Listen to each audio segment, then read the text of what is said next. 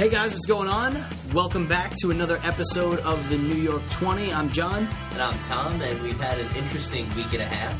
You could say that.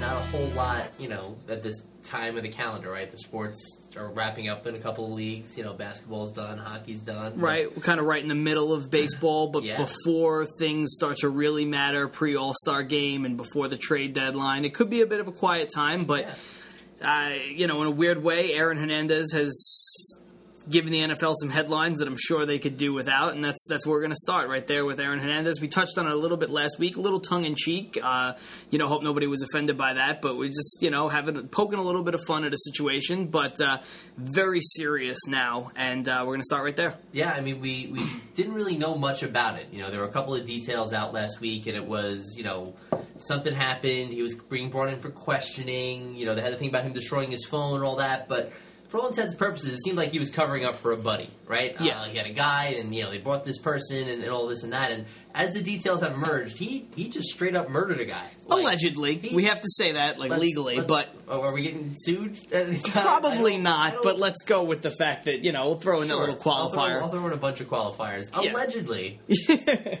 Period. Moving on to the next sentence.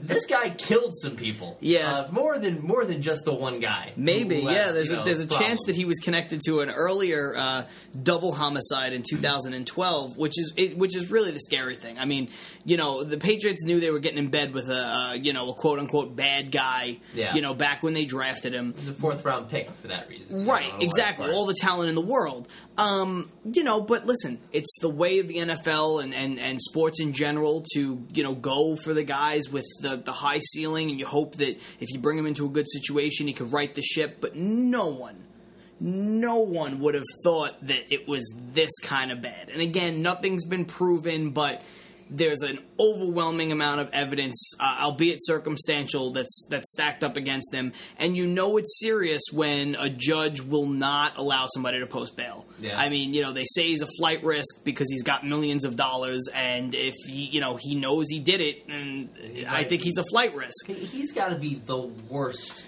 executioner ever. This is the poorest planned murder I think I've ever seen in my life. Even movies that aren't this bad. You're going to go, okay, this guy, for whatever reason, that he thought maybe he was going to rat him out about the double homicide thing, or he was talking to the wrong people, and it's his fiance's sister's boyfriend or something like that. That was it. So you go and you have the plan, I'm going to kill this guy because, he went and did me wrong, and whatever, weird psychopath logic is going on there. So you decide to kill him less than a mile from your house, rent a car in your name and leave the car at the scene, take the car back, whatever happened with dirt and everything, and then destroy your home security system right before that. What are you thinking? Yeah.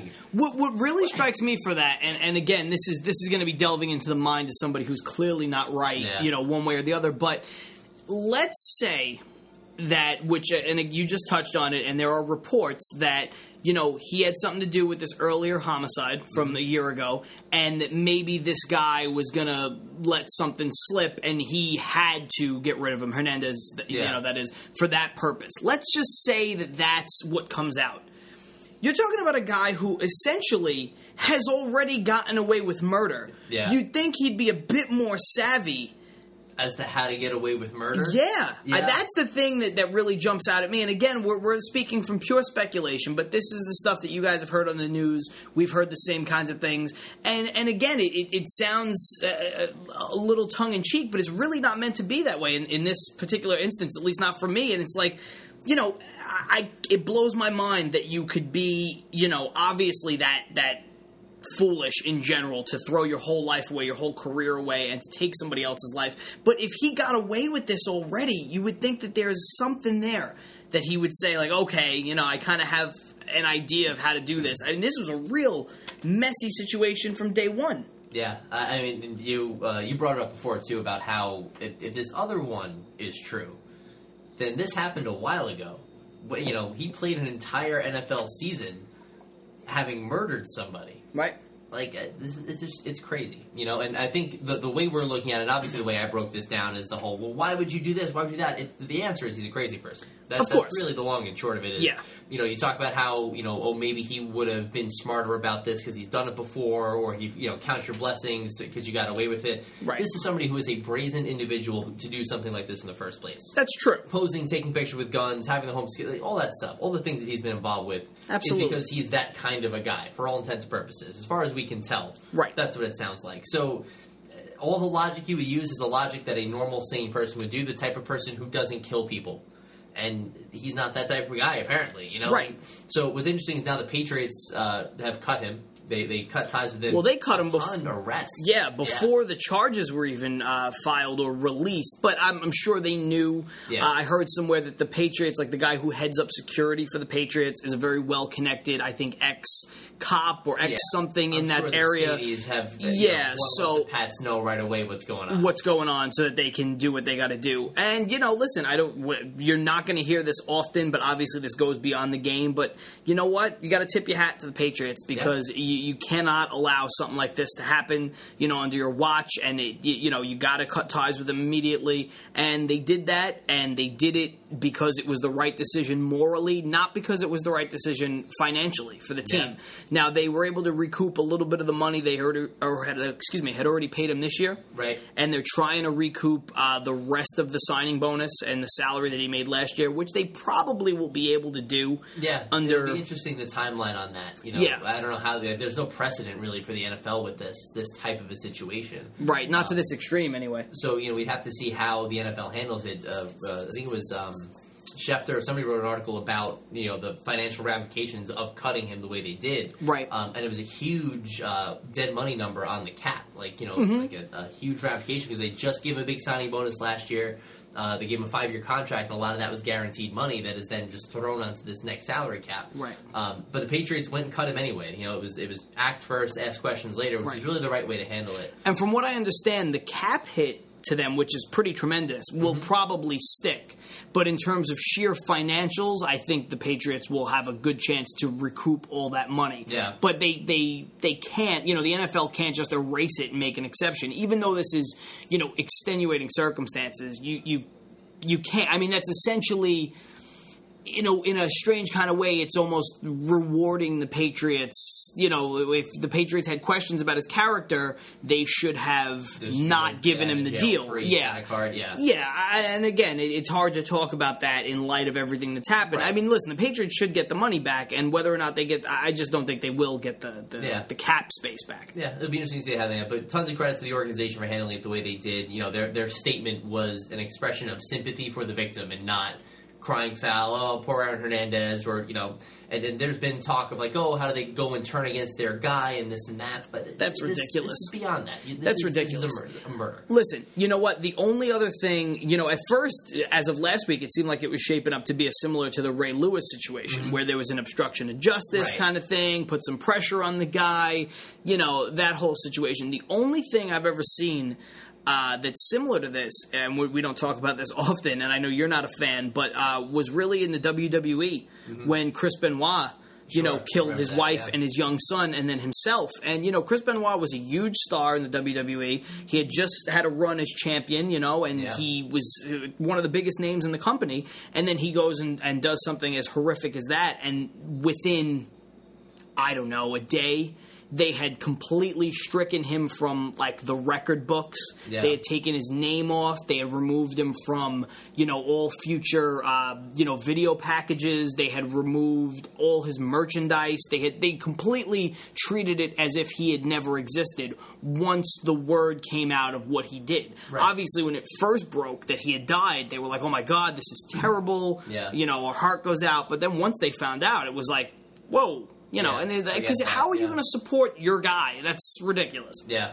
The thing that I think may even be, and I know fewer details about the Benoit thing, but mm-hmm. from what I understand, he kind of lost it. He wasn't always like a negative or like poorly brought up kind of guy. Like he had a family, he had a kid, and quite the contrary. Actually, he was fairly well respected from what I know. Yeah. Aaron Hernandez is not that guy. He's just been a like a thug his whole life. You know, Yeah. he's had that kind of connection. And Yeah. I joked, like, oh, he grew up in Connecticut. How big of a thug can he be? But apparently where he's from, that part of Bristol is, like, the drugs and gangs and, Yeah. like, that area. Because any city's going to have that type of spot, and he's just that kind of a person. Yeah. Well, with the Benoit thing, a lot of people attributed it to either some kind of steroid-induced rage, or multiple concussions and that kind of thing. Probably both. Yeah. I mean, he was more than likely on steroids if you just follow his career arc and look how big he blew up to be later in life. That whole thing. And listen, all wrestlers get concussions like it's their job. Yeah. So it was probably a combination of both. But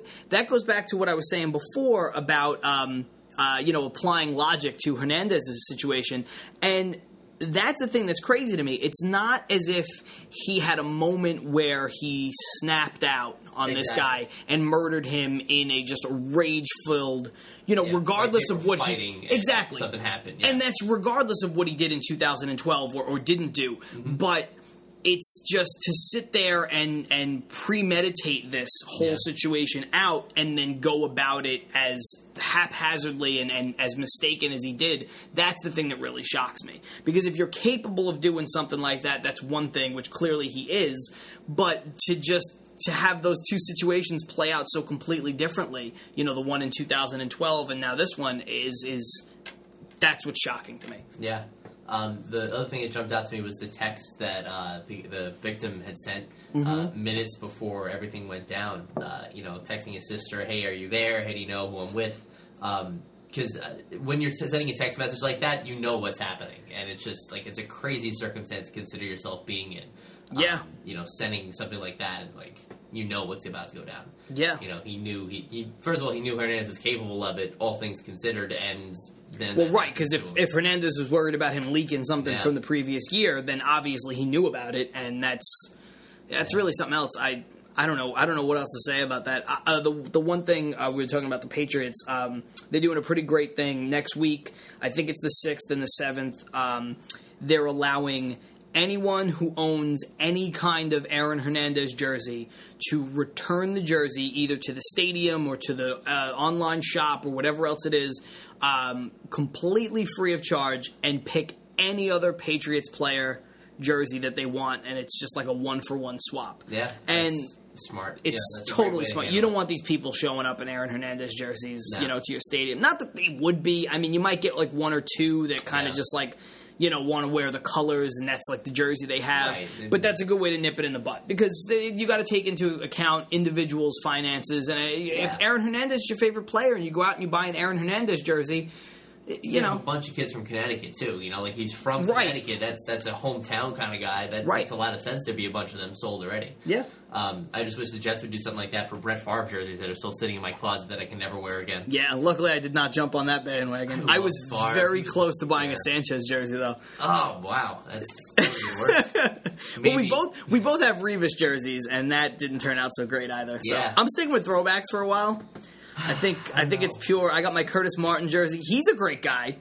He's a Hall of Famer. Yeah. He's a great person. He's a very kind individual. I'm going to stick with that for a while. I think I'm going to let that ride out as far as Jets jerseys go. A rough neighborhood. He grew up not to be a murderer. Yeah. But a really good person. I don't know. Maybe Mangold, if I had to get one. Mangold would be... He's not going anywhere. He's a good guy. He's funny. He's one of the best. He's the best in his position. Yeah. I don't think we're letting him walk. Maybe. I don't know. I have a hard time thinking about it. I don't want to think about the Jets right now. Let's move on. No, not at all. Let's move on. But so we'll talk a little bit more about this as it kind of unfolds, and we'll try to keep it sports perspective first and foremost. But obviously, this is a huge topic going on in the world of so. Yeah, kind of took over the NFL leading into training camp and in the worst kind of way. But moving on, another huge headline deal was the NBA draft night. The Nets going and stealing the show and making a run at it this year. Yeah. They traded away all of their draft picks for the rest of forever and brought in the Boston Celtics. Period. Yeah. The Boston Celtics, really. Now they were like that Doc Rivers Celtics South now. Paul Pierce, Kevin Garnett, and Jason Terry are now members of the Brooklyn Nets. Right. They sent first-round draft picks in alternating years starting next year. There's actually a rule in the NBA: you can't have 2 consecutive years without a first-round pick. Okay. So that's the reason the Nets had to end 2014, 16, and 18 as opposed to 2 consecutive picks the next 2 years. Gotcha. That rules in the NBA draft. So they sent that out. They sent out a couple of expiring contracts. They sent out Wallace's contract, which is fairly big, 3 years, $30 million. From a talent standpoint, 20 cents on the dollar is what the Celtics got. You know, they got, you know, they're definitely not coming out of the talent end. However, they are very well set up to make a run at free agents and make a run at draft picks coming up very soon. Right. From the Nets' perspective, it is win now, like immediately, because these guys are old, they're getting much older, and it's going to be tough. But from a competitive standpoint this year, I think the Nets are probably the best team in the Atlantic Division. I think they're better than the Knicks now with that move. Second best team in the East behind Miami. I think second best team in the East, yeah. And it'll be very fun to watch them play. You know, when you look at the Celtics, their 1 and 1A options were Garnett and Pierce, offensively. They now have to be the 3rd and 4th options on a team with Deron Williams, Johnson, and Brook Lopez still. Right. You have Jason Terry coming off the bench. You have weapons that can go in and really take advantage A lot of of weapons, yeah. I think this will be a really good move for them. Obviously, health matters, but these two have been very healthy players their whole career, and guys get older, but you can't predict that. On paper, which is going to be, I think, the phrase for the Nets this year, on paper, the Nets look very, very good. Yeah, I think it was win-win for both teams, just for everything you just touched on. Yeah. You know, the window had kind of closed on these guys in Boston. Absolutely. Being the 1A. You know, Doc Rivers kind of left them a little bit high and dry, wanting to, kind of move on from there. And once that happens, you kind of have to break the whole thing down. Yeah. So, listen, they got out from under it a little bit, contract-wise, and they were able to move some pieces that, maybe a year early, but get rid of them now and kind of set themselves up for the future. And as far as the Nets go, yeah, it's everything you just said. It's setting up to win now, but they had a few players that were already on their roster that were in a win now mode, and they needed to bolster that, and they did. Yeah. And these guys don't have to be the 1 and 1A, with Brooklyn that they were in Boston. And I think that that's huge. It'll allow them to be a little fresher. It'll allow them to rest a little more. And I think, even though he's a first-time head coach in Jason Kidd, I think coming off of the year he just had, where he was a very useful piece at the beginning that wore out, I think he will take some of that knowledge, and he'd be stupid not to, with him to the bench and realize that he cannot burn out Garnett and Paul Pierce, and he shouldn't have to. I think he'll have the options to do that. And we mentioned it last time, but it is official. Lawrence Frank will be an assistant for Jason Kidd. Huge. Which is really, really big. Well-respected coach in the league. Very intelligent guy, and is going to guide Kidd in the right direction. They have a very close relationship, and rookie head coach is always tough. The NBA, I think, is one area where you can get away with it. First-year head coach, I think it can happen. You've had player coaches before, in the NBA, and that's been successful. So I think Frank is going to help Kidd out a lot. They're going to be a good team. I really do. I believe the Nets are going to be good. We'll see what happens with injuries. As far as the Knicks, their big move was in the NBA draft. So that was also the other night, and they took Tim Hardaway Jr. Yeah. Tim Hardaway, who once said, I hate the Knicks with all the hate that somebody can hate with. Yeah. Is there any way you can hate something more? I hate them that much more. That's the amount I hate the Knicks. Like that's his passion about the Knicks. But here we are. His son, 6'6", small forward, out of Michigan, lining up for the Knicks. What do you think? It's funny that you segued, talking about the hatred that his father had for the Knicks, because I heard him on the radio, Junior. Yeah. And they asked him, they said, so growing up, your dad going against the Knicks every day, and, and the way he did, and did you hate the Knicks? And he was like, he took this pause and he kind of exhaled and he was like, yeah. It was such a moment of honesty that you don't hear from a lot of athletes, because they have to be, so PC all the time. Yeah. But you respect it because you knew it was true, and you knew it doesn't matter now, because now he's a professional athlete himself, and he's got to build his own career. And, the follow-up question was, was it difficult for you to put on the uniform like that first time? And he was like, no. He's like, once I put it on, it was like, now I'm a Knick, and I'm happy that they're giving me the opportunity, and I'm grateful to just be a pro, and I want to help this team, as soon as possible. Yeah. So, I think he said all the right things. He seems like he's a good kid, which is nice. Obviously, he's got the pedigree, which is always Especially huge. in the NBA, that's huge. Yeah, so, we'll see how it works from an X's and O's standpoint and when he can kind of step in.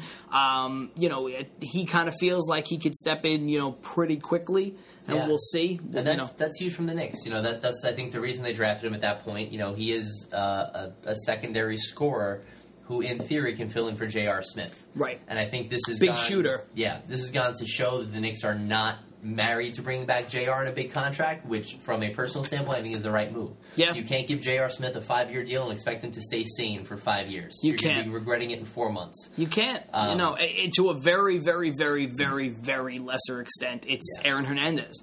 Listen, I understand. I know, but that's a little over the top. But yes, I get where you're coming from. I'm just saying, guy with character issues. Obviously, it's so much larger, the stakes so much higher, but because he's the guy JR. who's... Don't get me wrong. Right. I appreciate JR a lot. Of course, but he's the one that's fresh in my mind and fresh in everybody else's mind who's listening. So it's just, you got to be careful when you get into bed with guys who have character issues, and especially, for long-term deals, because, guys tend to, if nothing else, they don't have this desire to prove that they're worth something if they're getting this money no matter what. And that's not an NBA thing. That's a sports thing in general. Yeah.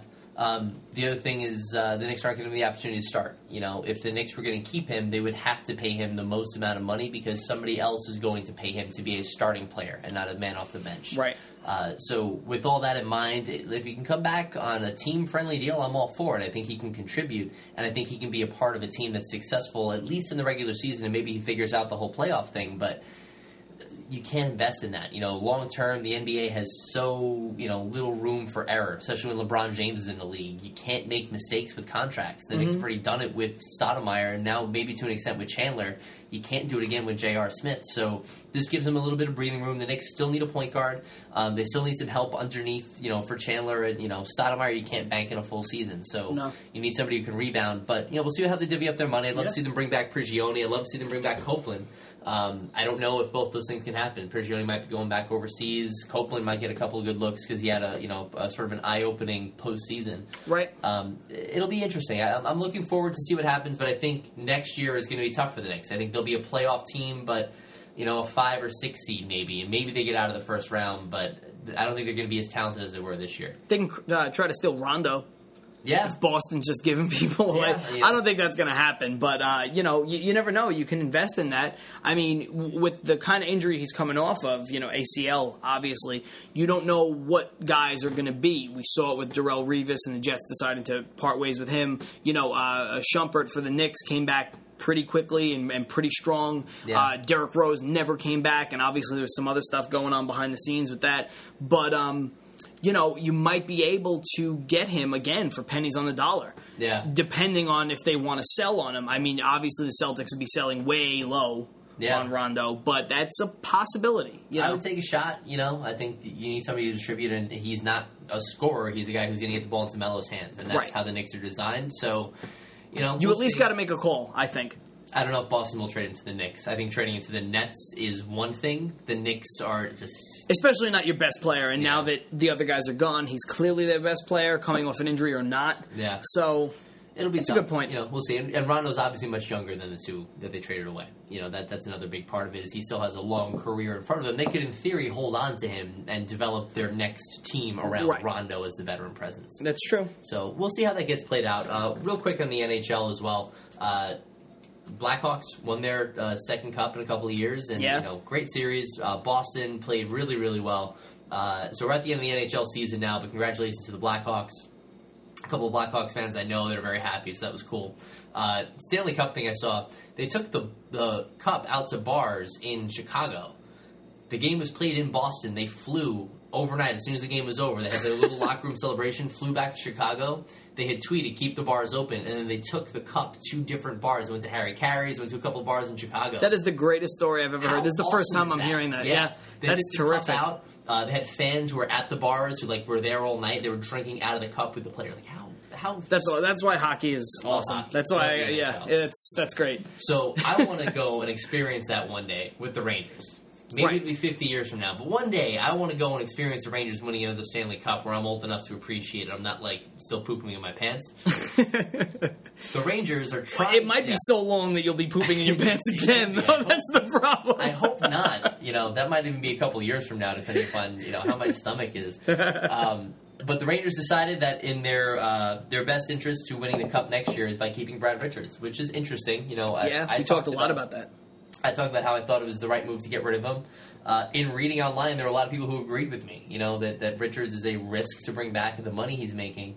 But you give him a second chance and see what happens. Obviously, there's another buyout window next offseason, so this is not their only opportunity to do it. Right. But if Richards gets hurt, this could have been their only opportunity to do it. That's the risk. Which we talked about, because if he gets hurt, then you can't use that exception on him. So, listen, I was kind of a little wishy-washy on the whole thing, but I was more in the school of like, hey, keep him around and see. But the injury thing is the dangerous thing. Yeah, he's had a concussion history. He's been hurt before. It's a little frightening, but he's going to be maybe a second-line player. Maybe you drop Brassard down to the third line. There's some options. There's some flexibility to how the Rangers can build their roster, but there aren't too many more players they can bring in. They might be able to bring back Ryan Clough. They might bring in another guy, but Strahlberg was a name that was floated around. They're not going to be able to afford him. He's a guy who was on the Blackhawks, big part of their Stanley Cup win, who's a free agent. Could have played the wing, sort of like what Clough does, but maybe a little bit better. Okay. Not an option at this point with Richards on the roster. Now, you have to re-sign Lundqvist. They said they're in negotiations right now. You're going to have to re-sign McDonough and Hagelin this offseason, so those are some things you have to take care of right away. The money's going to be tight. And I think the other thing that you have to realize is that when the trade deadline rolls around, when all NHL teams really make their run, they figure out who they're going to need, they make a deal, and they go, Rangers are going to have a very tough time finding the money to pay for someone. Right. That'll be tricky. I think that'll be tough for them. But we talked extensively about the fact that they probably have enough talent to compete with anyone. And, the craziness that happened with their coaching scenario with Tortorella and everything probably speaks to that. I think there are people in the front office that felt the same way and that they were underachieving or that he lost the locker room or both. Yeah. So we'll see. I mean, they probably are talented, and as long as you have Lundqvist... Yeah, you're in the conversation. I'll be interested to see Richards bounce back. I'd love to see it because, I think I may have mentioned in the podcast before, Richards is a great guy. He did a lot for the community after the hurricane. He's always been a very charitable person and not the kind who wants attention on himself. So I think he can. I'd love to see him bounce back, but I just don't know if he's lost that step and it's gone. Right. He's going to work hard in the offseason. Maybe this new system helps him out a lot, but he was kind of Tortorella's guy, and if Tortorella couldn't get it out of him, I don't know if Vigneault's going to have that much more ability to get that to happen. You mean Verrazano? Verrazano. I did. My brother told me that it's Vigneault, not Verrazano. But we'll play around with that. Hopefully, that's something. Yeah. That's maybe a little forward. A little pet name we can kind of give him here. Yeah. So then the big story of the summer, and pretty much probably will be the dominant focus the rest of the way, is baseball. Baseball's just sports are really bad for me. I don't know. Yeah, we should take up something else. We're gonna have to find a new podcast to talk about. Yeah, that Game of Thrones one was pretty good. Maybe we'll do that. We'll do more of that. No, but obviously we got baseball going on. We're right in the thick of it. We're coming to that midpoint. Obviously the All-Star game is that symbolic middle ground, but. Probably by tomorrow or Monday, most teams will have played, 50% of their games. And, the Yankees kind of in a place that we don't expect the Yankees to be, or at least our generation of fan has not expected the Yankees to be in. They got off to a great start with some, duct tape and scotch tape and glue and nails and just trying to put it all together. And they got off to a great start, but these guys have come back to earth, and the reinforcements haven't come for one reason or another. Granderson was here for 3 seconds, then he was back gone, and then, the Teixeira issue was a big blow. He's obviously out for the rest of the year. He needs surgery on his wrist. So how do you feel about it? I mean, the big story is A-Rod, right? That's where it is now when we talk about the reinforcements, and A-Rod is... Who knows with him? The initial story was the initial tweet was, "Hey, I'm really excited. I just got cleared for games." The doctor said everything's cool. Yeah, and then Cashman was like, "Shut the up." Yeah, exactly. And that's awful, right? We don't need that. And that was hilarious. Hilarious, horrible job from management. Are you kidding me? How do you say that about a player on your team to the media? Bad job. Say, somebody overhears it, then whatever. But you can't go and say to ESPN New York, what the F is going on, tell him to shut the F. Like, you can't. You can't do that. Bad job by Cashman, who's been here forever and should know better. So he lost it. Then it was A-Rod is maybe thinking about not coming back because of the injury, and now it's, he's really excited, he's going to work his way back, he's getting close. So much information is being floated out there. It's really like bad drama, bad soap opera politics with A-Rod. And I'm getting fed up with it. But it always is. I mean, this is the lightning rod. This is what everybody wants to, this is the attention that he brings in. And it's, obviously it's wearing on you, as a Yankee fan. I mean, I'm kind of tired of his shtick as a baseball fan in general, but I'm indifferent to A-Rod as a fan because I don't root for the team he's on. Yeah. But I can see it in your face right now. I mean, you guys can't see it, but it's just he looks tired of it. Yeah, and listen, the thing that gets you with it is all of that aside, all of the drama, all the politics aside, the Yankees need him. They are now 4 games over 500. They were, over like 11 or 12 at some point before. Yep. They're falling back towards the cellar. They're not gaining on first place at this point. Mm-hmm. Their run differential is actually negative. They've allowed more runs than they've scored. I think that's the first time all year within this past week that's happened. Right. They're falling down to earth. They need the reinforcements now. They've survived on really good pitching and just enough hitting to keep them above breathing, above water. But they're at the point now that they're gonna fall out of the race if they don't do something soon. Yeah, and they have I think a 240 team batting average, which for the Yankees is awful. It's them and the Astros, I think, are like the bottom 2. Yeah, for offense. offense. And the Astros have no players at all. Yeah, I mean, no one is on that roster. So it's really bad. They're going to be in a bad way if this goes any longer. So you talk Jeter, you talk A-Rod, you talk Granderson. Those are the guys that have to come back. Teixeira's done for the year. For the Yankees, from a front office perspective, they're going to recoup that money for Teixeira right. because he was injured during the World Baseball Classic, and because of their insurance, they're only paying, I think, $4 million out of the 22 that's owed to Teixeira. Now, does Teixeira get that anyway? Yes. So he gets it, but there's an insurance policy that they get reimbursed, like through baseball or whatever it is. Right. Okay. It doesn't come out of the Yankees' pocket, which when you look, maybe that's something they can go and then allocate at the deadline. Maybe they can go and make a move. They have a ton of pitching. Justin Morneau is the guy they have to get. I mean, I understand he's not the guy that he was, and I know he's got like 2 home runs on the year, or he did like as of a week ago. Yeah. But in Yankee Stadium, big left-handed hitter. Listen, that's the guy he's going to be available because he's in the walk year. Teams are going to line up for a guy like that. Minnesota's going to want to get some prospects. So there's a ton of pitching they can go and move for somebody like Morneau. Mm-hmm. I think the stars are aligning for my Giancarlo Stanton trade. We're going to send Nova. The Mets are getting Giancarlo Stanton. It's going to happen. Be that power bat in right field. Vernon Wells can go and platoon at first base with Overbay. You get a righty-lefty split there. It's going to be golden. I can't wait till Stanton comes in. Jeter will come back. Yankees will win 95 games.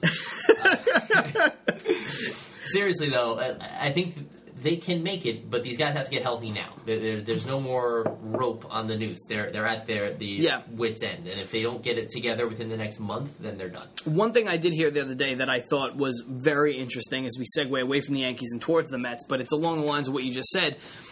Somebody mentioned, they were like, obviously the Yankees have more of a window to win this year, especially in the division they play in than, let's say, the Mets do. And the way that they've been playing and all that. So the Yankees couldn't look for a Band-Aid kind of fix, like a Justin Morneau, somebody that's going to give them some credibility this year, and who cares if they're there, next year. It doesn't matter. But the guy made a point. He was like, you know what? The Yankees should be looking at the same players that the Mets are looking at, theoretically, because the Yankees are old.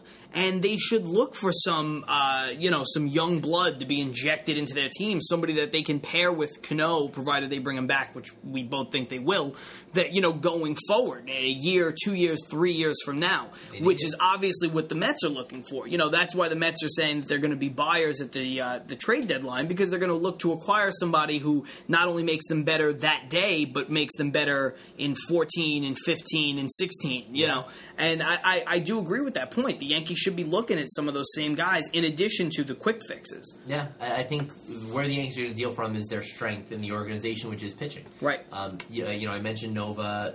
Phil Hughes in a walk year. You can maybe flip him to a National League team that needs a pitcher down the stretch run. He'll be valuable. And there's a few. Yeah. You have somebody like Manny Banuelos, who hasn't quite panned out, but is still very young. Lefty, throws hard. Dylan Betances, his move to the bullpen has been very, very good. Somebody like Jabba Chamberlain can be flipped for something. You have a lot of guys you can move. Pineda's going to be back maybe before the All-Star break, from what Cashman was saying. Out of all the guys who were hurt, they didn't put him on the list of people who were coming back after the All-Star break. Right.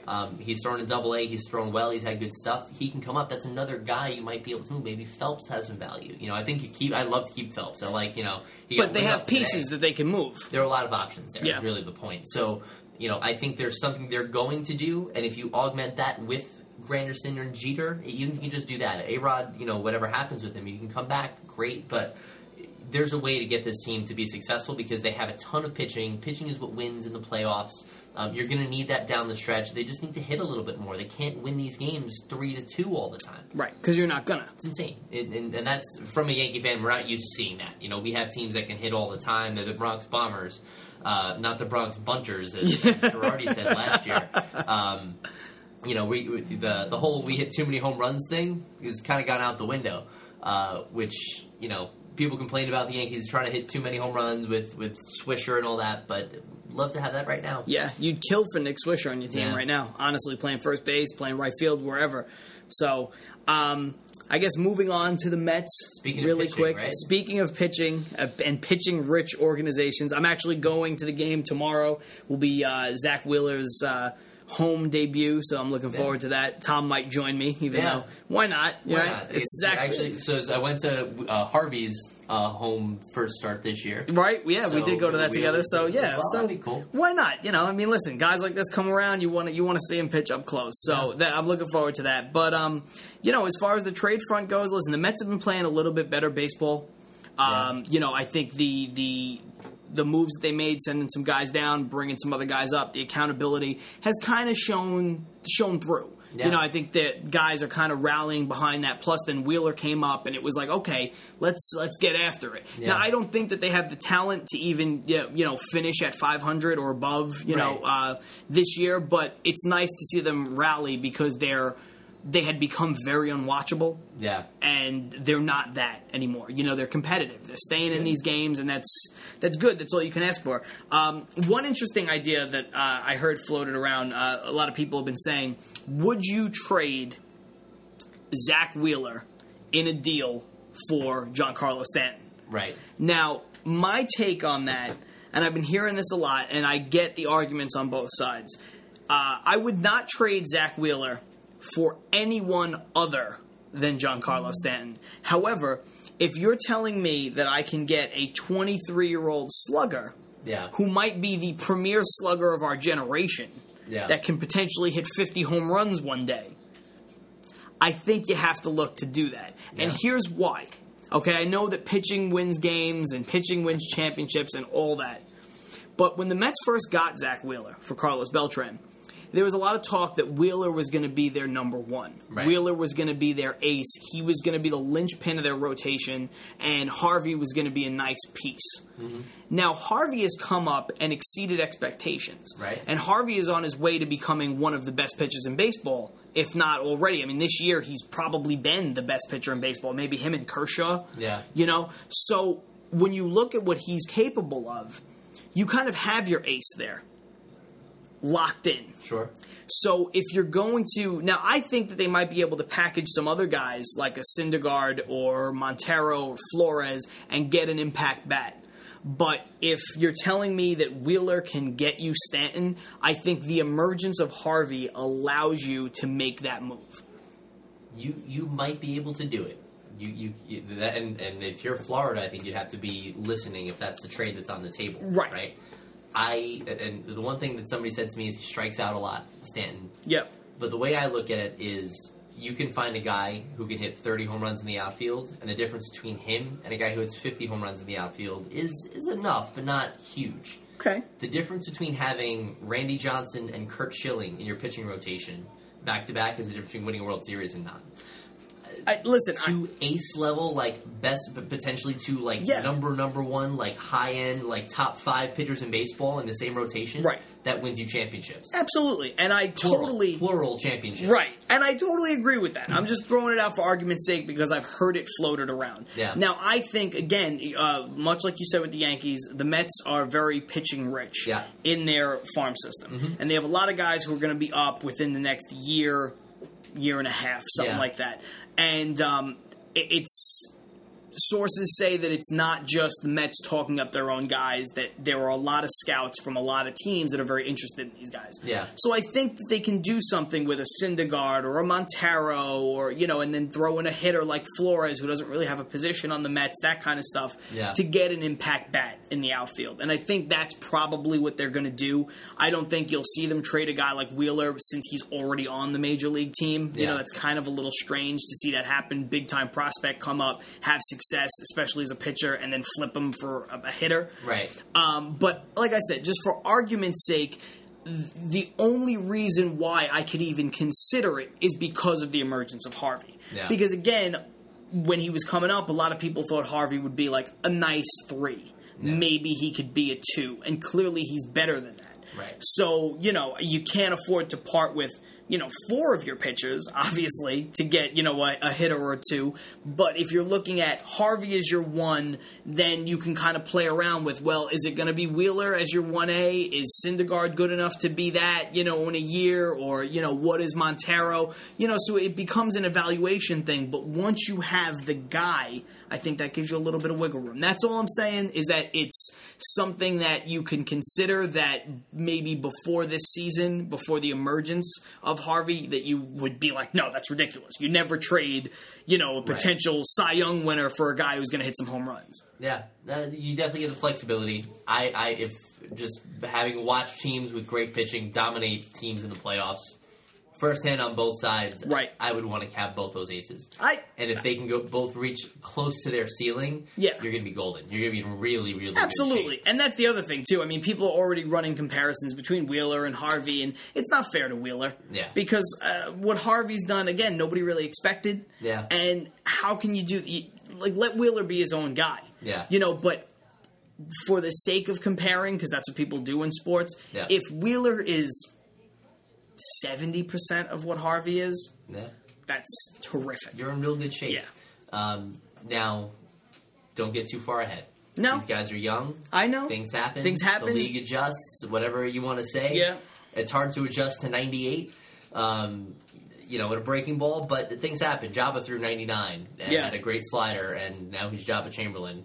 I understand. I understand happens. there's time and injuries and things, but, The Mets seem to be handling this the right way. We'll see what happens. The last big thing, I guess, is the All-Star game coming up, right? Yeah. How's your boy doing at third base? He's doing pretty well. He's leading now over Pablo Sandoval, which he should be, thanks to a lot of local radio contingents here in New York that have been doing a good job, hosting events and stuff like that to get votes for David Wright. Do you think the dating site helped at all? Maybe. I don't know. We talked about it. Maybe we're part of this influence on David Wright. I hope so. Yeah. I mean, the guy should have started the All-Star game last year at third. Yeah. And obviously it's a fan vote. And the advantage is, in San Francisco, they sell out a ton because they've won 2 of the last 3 World Series.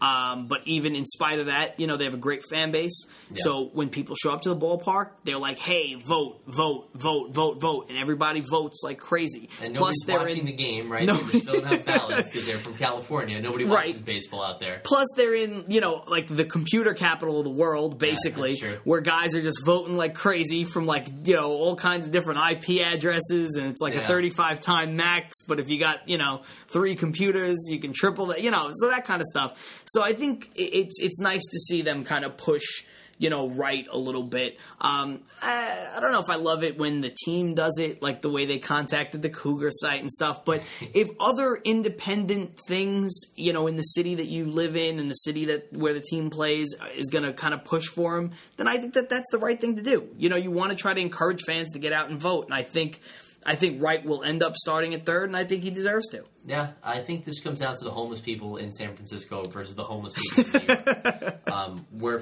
fairly technologically behind, I think, like you said, the computer capital of the world. Right. We have tons of homeless, but we don't have them actively doing anything. No. Well, we don't have those homeless hotspots like they do. We got to start getting Wi-Fi into those homeless shelters. Yep. If we can do that, I think Wright will cement it, and maybe Derek Jeter can start at shortstop for the American League. He was fifth in the American League shortstop voting. He's not played a game all year. That's ridiculous. He's still probably the fifth best shortstop in the AL, despite having not played all year. That's also probably true, but that's, listen, the fan vote is good in certain ways and it's bad in certain ways. Yeah. One thing that the fans don't vote on, obviously, is the pitchers, because it's all about day and all that stuff and what the rest is. But there's a good chance that Harvey could wind up starting for the National League team, which, again, he's probably deserving of that. Wins are a little lacking, but the bullpen has blown a ton for him. Yep. And one thing I thought was very interesting and very honest was they asked Bruce Bochy, who's going to obviously manage the NL, about the possibility of Harvey starting. And he said something that basically he just said that all things equal, if it's close, he would give the edge to Harvey because it would be in his own ballpark. Yeah. Which I think is the fair way to do it. It's the right way to do it. And last year when you had that crazy situation where La Russa was retired, but he came back to manage the NL team, I think he kind of snubbed R.A. Dickey, who deserved to start in the All-Star game. And, you got a 38-year-old journeyman that goes on to win the Cy Young. And, he's like, well, I don't know if Yadier Molina or Buster Posey can catch the knuckleball. Like, who cares? Like, that's the thing. It's like, you're snubbing the guy. This is the biggest moment of his life. And obviously he made it into the game and, he made the team anyway, and that was all great. And he won the Cy Young, which is a bit of vindication there. But, I think the way Bochy's handling it is much, much more, just smarter, savvier. It's like, listen, the guy is pitching at home. Yeah.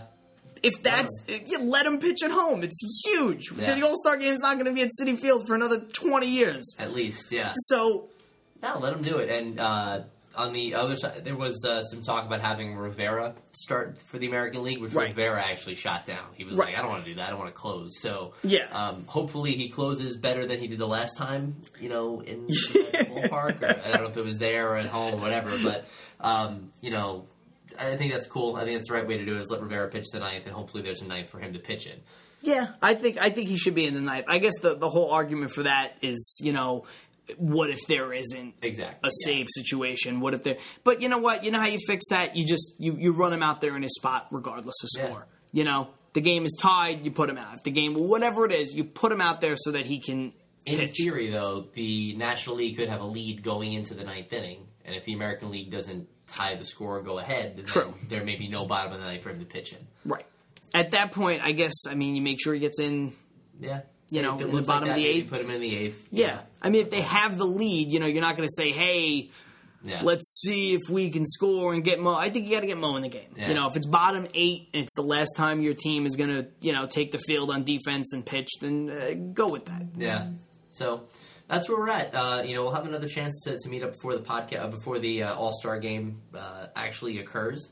So we'll see how everything lines up, and hopefully the Yankees get their act together. They need to get healthy. I can't. Yeah, they're gonna have a hard time. It's tough to watch. It's really, really tough to watch. It's gonna be out today. It's gonna be an interesting trade season as we approach it. For the local teams, again, for everything that we just talked about. Because normally a team in the Mets position would be looking to sell, and they have some pieces they can sell off if they wanted to go that route. If they get a bigger hitter, they can probably flip. Marlon Byrd, who's on a nonsense contract, to a team looking for a right-handed bat and maybe get a little prospect back, something like that. But, with the Yankees, too, they're looking for quick fixes, but they're also looking for some long-term pieces. So we're gonna see a little bit of interesting things towards the end of the month. And I think the next time we join you guys, the All-Star teams will have been announced. So we can talk about that a little bit. And yeah, we'll see what goes from there. So my question is something I heard on the radio the other day, so I wanted to go with that. What would you say your dream job is? Like, what would you want to do more than anything? Putting you on the spot a little bit. We didn't talk about that. Besides hosting this podcast? Yeah, besides that, which we're doing. Well, I'm a comedian, so I'd like to, be able to do a little bit more with that, make some strides and, kind of blow up doing that. So let's say, like, the theory is you make it, right? This is like you're going to be the biggest stand-up comedian in the world. Right. To get there, to guarantee you get there, if they said to you, you have to carve off your left pinky toe with a scalpel on your own, and after you did it, you'd be set. You would definitely get that job. Would you do it? Where is this going? I don't think so. I don't want to. No? I don't want to maim myself. No, I mean, I know we're talking hypotheticals here, so like one thing doesn't actually like cutting off your pinky toe doesn't make you funnier, but I mean it could. I guess it could. I don't know. That aside, I don't know if I would do that. I'm not big into like mutilation. I also don't like to. I don't know if I could harm myself as soon as it's intentionally. done, you get like painkiller. You have to do the whole thing, and it has to be like taken off. But once you're done, you get like numbness and all. Can they sew it back on, or it has to be off? No. That's copping out. I just wanted to know if it was like some sadistic like Saw moment where you have to cut off your own toe, but then they're like, okay, we'll put it on ice, we'll put it back on. Yeah, no, you lose the toe. I guess it's kind of a useless toe, right? I would say no, just on face value. I'd say no. Yeah, I now, for the love of God, why are you asking me this question? They had it on ESPN Radio the other day. They were asking like guests and things like that as like a Michael K. It was hysterical listening to people respond to it. So I wanted to go with that to see that specifically. Yeah. It was like, what was your? Somebody was like, would you do it to see your team win a championship? Would you do it to like get the dream job, whatever it was, right? And I thought it was really funny. And so somebody's response was, "I'd like to think that I would. I'd like to think that I would just say, yeah, I can do it." And theirs was like you have to do it with like a dull knife, like you have to do like with almost like a spoon, and like 127 hours style. And you have to get that toe off. And if you do, you get a $200 million 5-year contract with ESPN, and you're set for life and all that. Like, they can't cut you. You get everything. And one person was like, well, can I cut my other toe off so it's balanced? And, it's crazy. I think the real response, I'd like to think I would, to get where I want. That's a good one, because that's kind of how I feel about it. Because it's like, is that a totally necessary thing? But I just don't know if I could. Yeah. Yeah. I'd like to think that if it was that simple, that I'd be like, excuse me. Oh, we can beep it. We can bleep that out. Screw it. I'm going to do it. But Freudian slip or something. But no, that I would just do it. But I don't think that I could go through with it. So that's a great response. I'd like to think that I could. Anyway, so that's what I want to aside. leave. Yeah, that's what I want to leave you guys to chew on with that. Thank you for joining us. My name is Tom. And I'm John. Sorry about that. All right, we'll see you guys next time. Take it easy. The New York 20 is brought to you by Toes. They help you keep balance and make your feet look great. But clean them, or they'll start stinking real quick.